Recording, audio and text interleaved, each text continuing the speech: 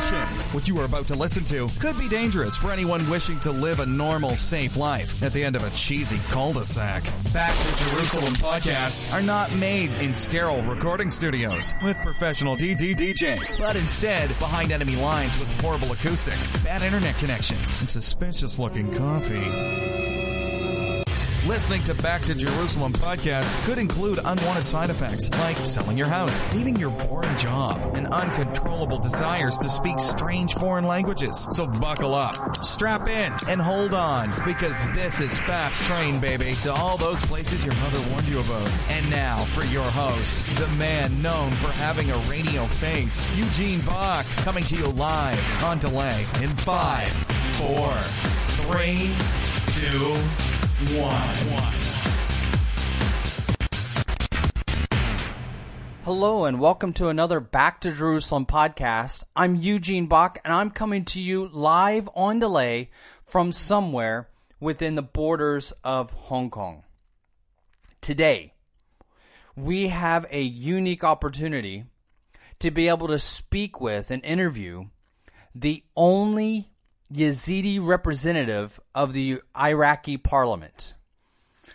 This is a woman. Her name is Vian Dakil, and she's basically a hero for the Yazidi minority people. Now, the Yazidis, if you are not familiar with the Yazidis, basically they are the minority group that we have, Back to Jerusalem, been working with the most. They are not Christian, and they are not Muslim. They are a minority group that has their own religion that you have to be born into. A religion that is a mixture between Judaism and Zoroastrianism. Zoroastrianism was the religion of the Persian Empire, and the Yazidi people still have that. Now, Vian is currently a member of the Iraqi Parliament, and she is the only person that is a Yazidi representative in the Iraqi Parliament. She was the main voice calling out for help from the very beginning of the invasion of ISIS into the area of the Sinjar Mountains where the Yazidi people are from. Vian was basically born and raised in Mosul, which is currently the ISIS capital. And she has been very kind to allow us a couple minutes to be able to interview her and talk with her about what's going on. She is a person who has been awarded by people all around the world. In fact, she's been honored by the Iraqi Women's Network in October 2014, just 2 months after the invasion of ISIS into the area of Sinjar Mountains, where the Yazidi people are from. She was given title Woman of the Year by the Iraqi Women's Network. She is the winner of the 2014 Anna Polovsky Award for her courage to become the voice of the Yazidi community and her determination to campaign for the protection of all Yazidi and other Iraqi women under ISIS, despite the danger she is facing as a Yazidi woman politician opposed to ISIS.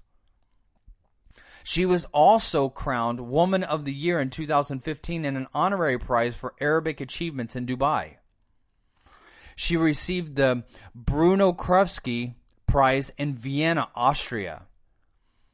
And in addition, she received the Nineveh Honorary Shield in June 2015, even though Nineveh, which is the place that we know of where Noah went to share the gospel or share about God's warning to the Syrian people, which was the capital of Assyria at the time.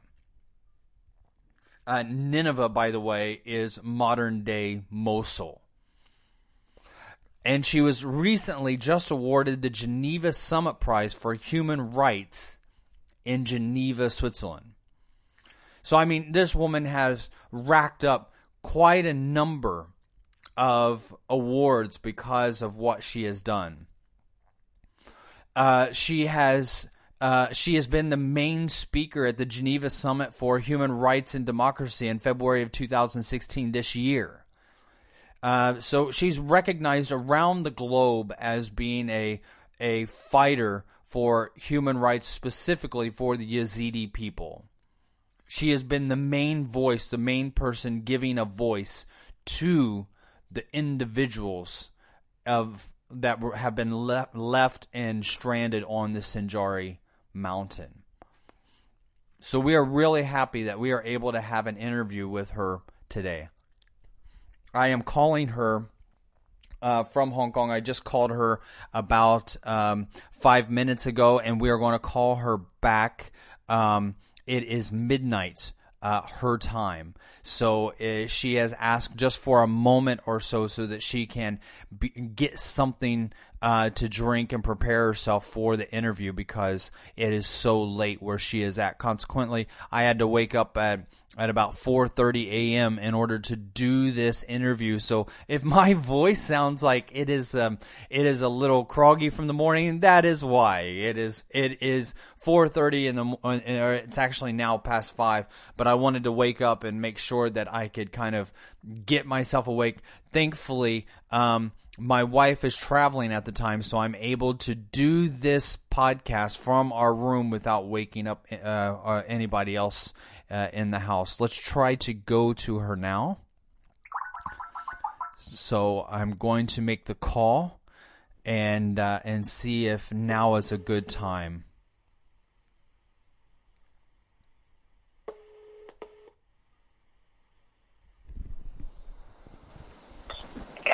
Hello? Hello, Vian. It's Eugene Bach here. Yeah, hello. It is so nice to talk with you. We just wanted to ask you a couple questions. We have been following you and the things and the work that you've been doing. We have been working together with the Yazidi people since 2014, and we have been so appreciative of the work that you have done to get the information out about the challenges for your people. Okay, you're welcome. Yes.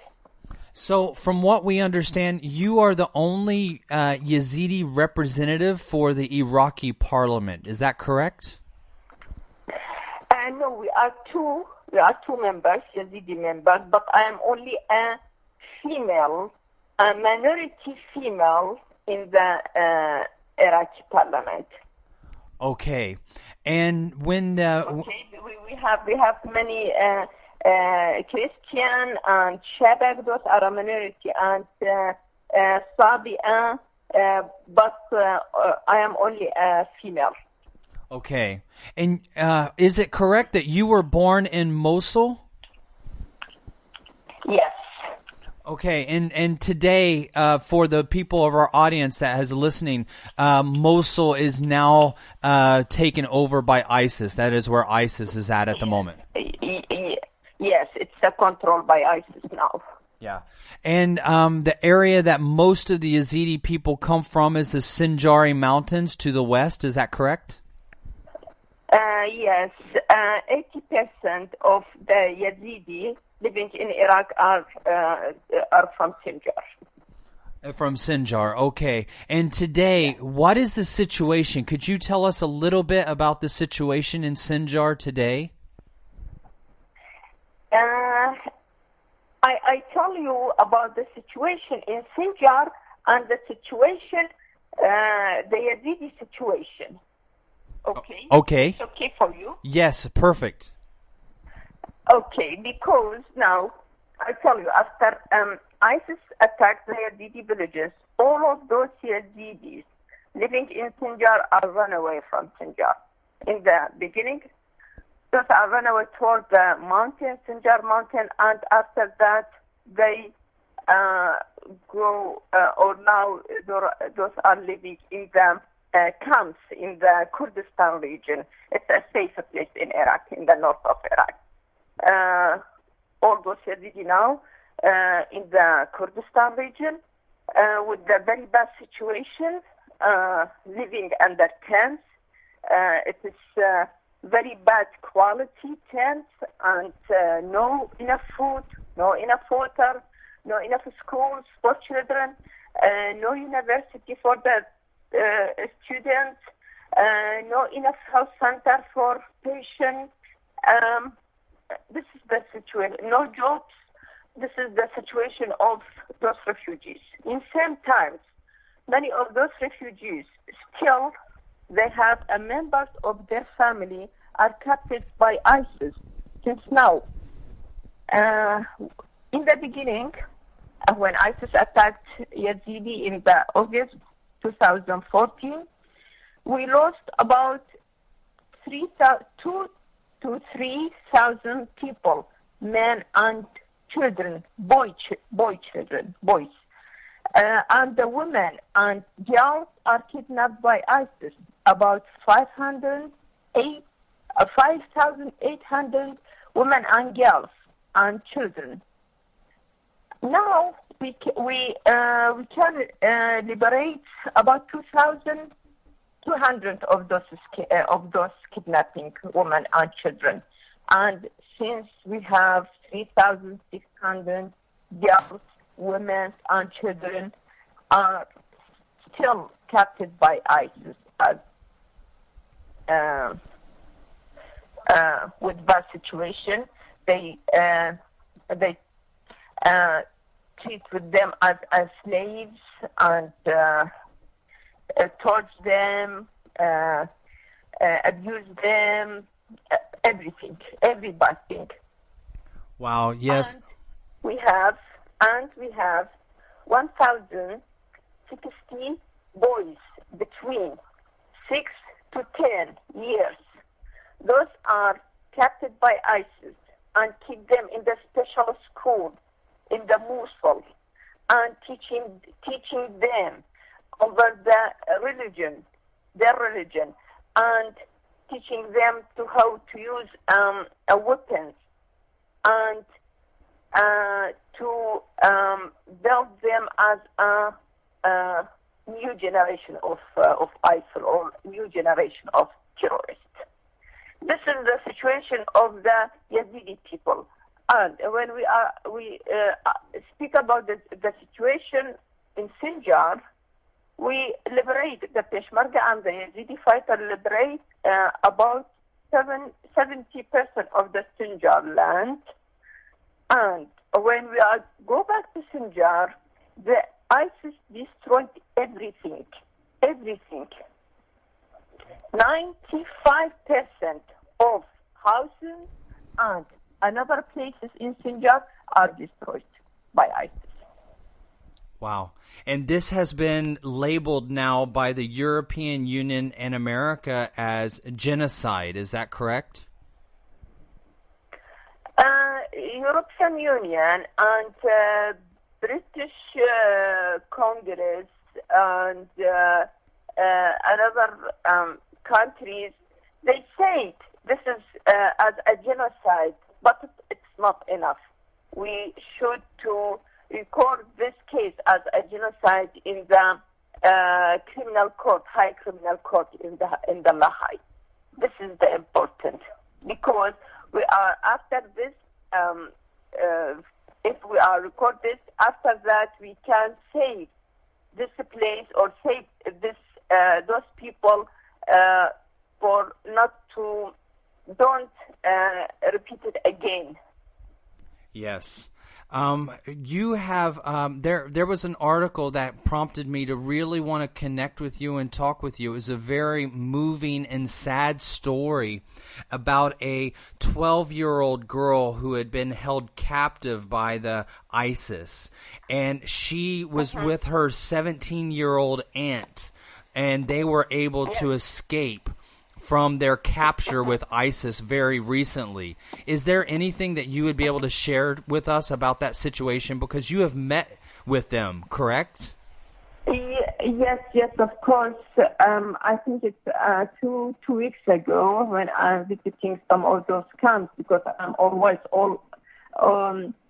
each weeks I visit the refugees camps to say what's the problem in those camps and what's the problem of those refugees.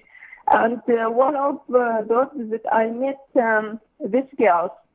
She speak with me and she tell me about her story, how she came to escape from ISIS.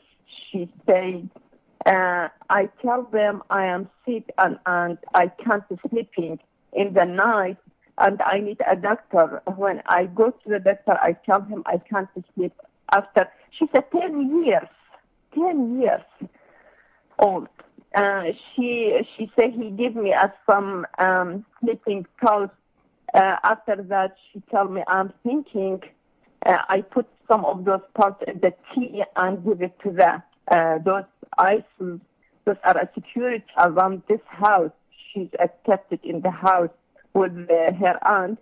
And after they are sleep those two ISIS or two security. She ran away from this house and walked about from midnight to the another day morning, about 9 hours. She's walking and she reached to the safe place. Wow. The Peshmerga. And you said that she was 10 years old when she was taken, or she's 10 years old now? No. Now she's about 11 and a half. Yes, she's when she's taken, she was 10 years. And but still, she's a very small or very young. Yes, and she's not the only one. Is that correct? There are more girls that are her age from the Yazidi people that were taken and abused in the way that this young girl was abused. Is that correct? Yes. And the aunt that she was able to escape from, sometimes I think in the West when we hear the word aunt, we think of somebody who's maybe 30 or 40 years old, but her aunt was only 17 years old, so she was still very much a child herself. Yes, I tell you, it's a very surprise for me. She's 10 years, and her aunt is only 17. And those are thinking about how can they escape and do this or did this thing and run away from ISIS. It is something.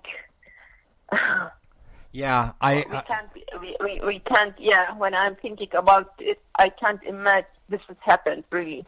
Yeah, we have a small village of about 7,000 people that our organization has been working together with, and instead of tents, we've built houses for the Yazidi people, and we've come across many of these young girls. So we have built a school so that they can be educated, and their stories are just they have moved us and broken our hearts.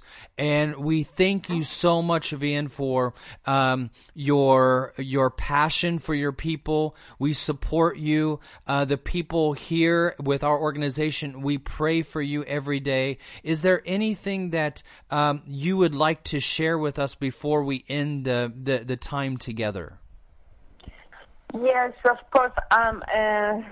First, thank you very much for this interview, and I would like to tell everyone, anyone can help us, please, because we need anyone to help about anything. You can't imagine what's the situation of those refugees, what's the situation of those escaped girls when she's coming from ISIS. She's damaged. The inside of those girls is damaged after what they are. What happens with them when they are under ISIS control. We need any organization to help us building house or building the human rights or building the people inside the people. It's very important we help the people to rebuild themselves again after what happened with them.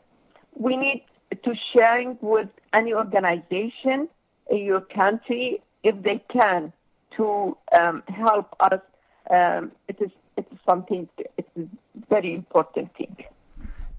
Vian, you do not know me, but your assistant now has my email. I travel to Duhok once a month, and then the village that we are serving in is only about an hour away from Duhok, and we also have team members who have been working in the Sinjar Mountain region. If there is anything that we can do for somebody that you work with, please do not hesitate to contact us. We would be honored and more than happy to serve the efforts that you have been doing. Thank you so much for this time. Thank you so much for this time, and God bless you. We will continue to pray for you. I know it's very late where you are at, so we are going to let you go, but goodbye, and thank you so much again, Vian. We really appreciate this time. Goodbye. Thank you. It was one of those special things when she agreed to take this interview together with us. You know, this is a podcast. I mean, and we're not that important. I mean, we're not that big. We don't keep a very big presence in Iraq. But she was, when I contacted her, I told her who we were. I told her what we've been doing. The name Back to Jerusalem can be incendiary sometimes for some people. You know, it can sound like an organization that Muslim groups may not want to work with. But the Yazidi people, because they are not Muslim, they are, I mean, like I said, they have their own religion. Mosul, though, was a Christian city. The city that she was born in was a Christian city.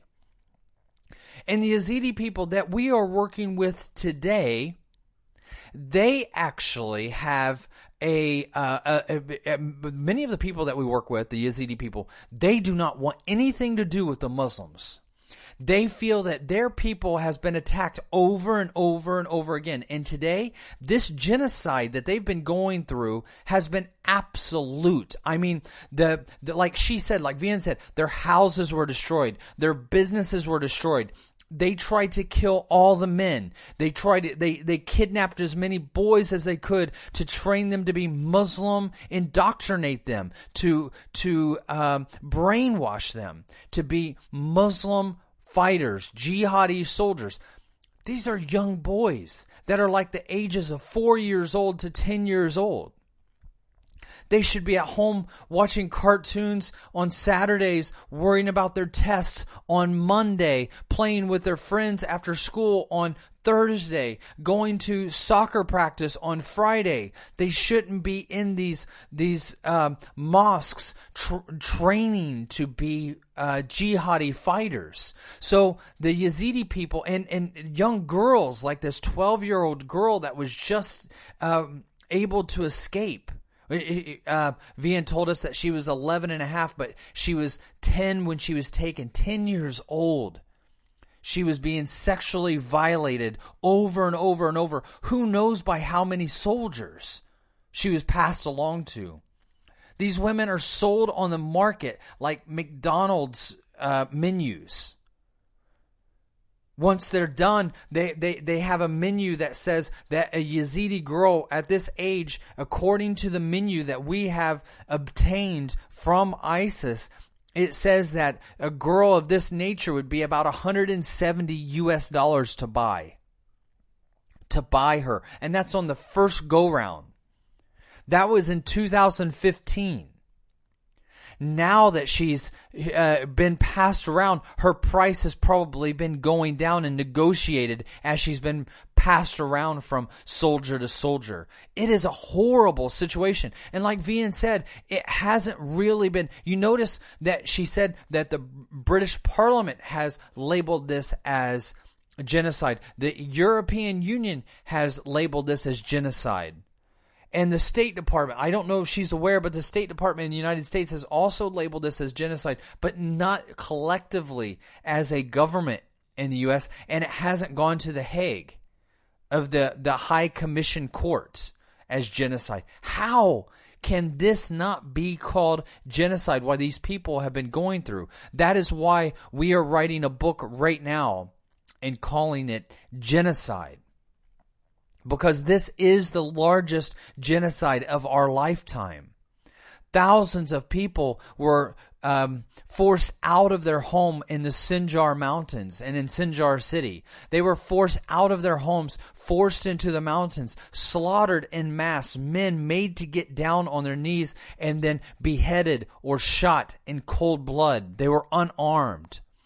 The women were chased down, thrown into buses, and then the buses taken back to Mosul, and the women were processed through like cattle. Young girls like this 11-and-a-half-year-old that was just able to, what a smart little girl, was able to say, you know what, I'm not feeling well. Can I get sleeping pills? I can't go to sleep. So they gave her sleeping pills so that she could get sleep at night, so that she would be in a better condition for abuse. And she was able to slip it into the tea of her captors. And when they fell asleep, she walked across the desert in the middle of the night. A 11-and-a-half-year-old trying to navigate through the mountains, through the desert between Mosul and Kurdistan. Absolutely phenomenal. This has been another Back to Jerusalem podcast. We are going to continue working in that area. We're going to continue serving in that area. I pray that you follow us on Facebook, keep up with the work that we're doing, or go to our website and see our newest articles that we put up on a regular basis about the news in northern Iraq as we continue to serve in that region. Thank you so much for joining us again. I'm Eugene Bach, coming to you live on delay from somewhere within the borders of Hong Kong. God bless you.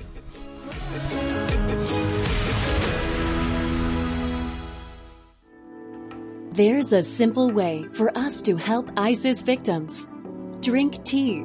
It's that simple. By drinking a cup of Back to Jerusalem Chinese tea, you will bring hope to the refugees displaced by ISIS. It is a healthy way to make a difference. So invite friends and family to your home for a Bible study round a warm pot of organic Chinese tea. Does your church have a cafe? Add Back to Jerusalem tea to the menu. All profits go to help ISIS victims in Iraq and Syria. My name is Jung, and I am an unashamed follower of Jesus Christ. It is considered quite dangerous for me to share the contents of this book, but these are stories that need to be told for God's glory and the encouragement of the church. So begins the extraordinary first-person account of a prominent leader of one of the largest underground churches in China. This dramatic true story is told in Back to Jerusalem's latest book, I Stand with Christ, by Eugene Bach. I Stand with Christ is a detailed account about a former Communist Party member who took a stand for his faith in Jesus and was targeted for prison, work camps, and torture. See how he goes from the prison cell of China's maximum security prison to leading one of the largest underground house churches of 10 million believers. Be amazed at this true story of suffering, sacrifice, and triumph. I Stand with Christ is available at www.backtojerusalem.com or where books are sold.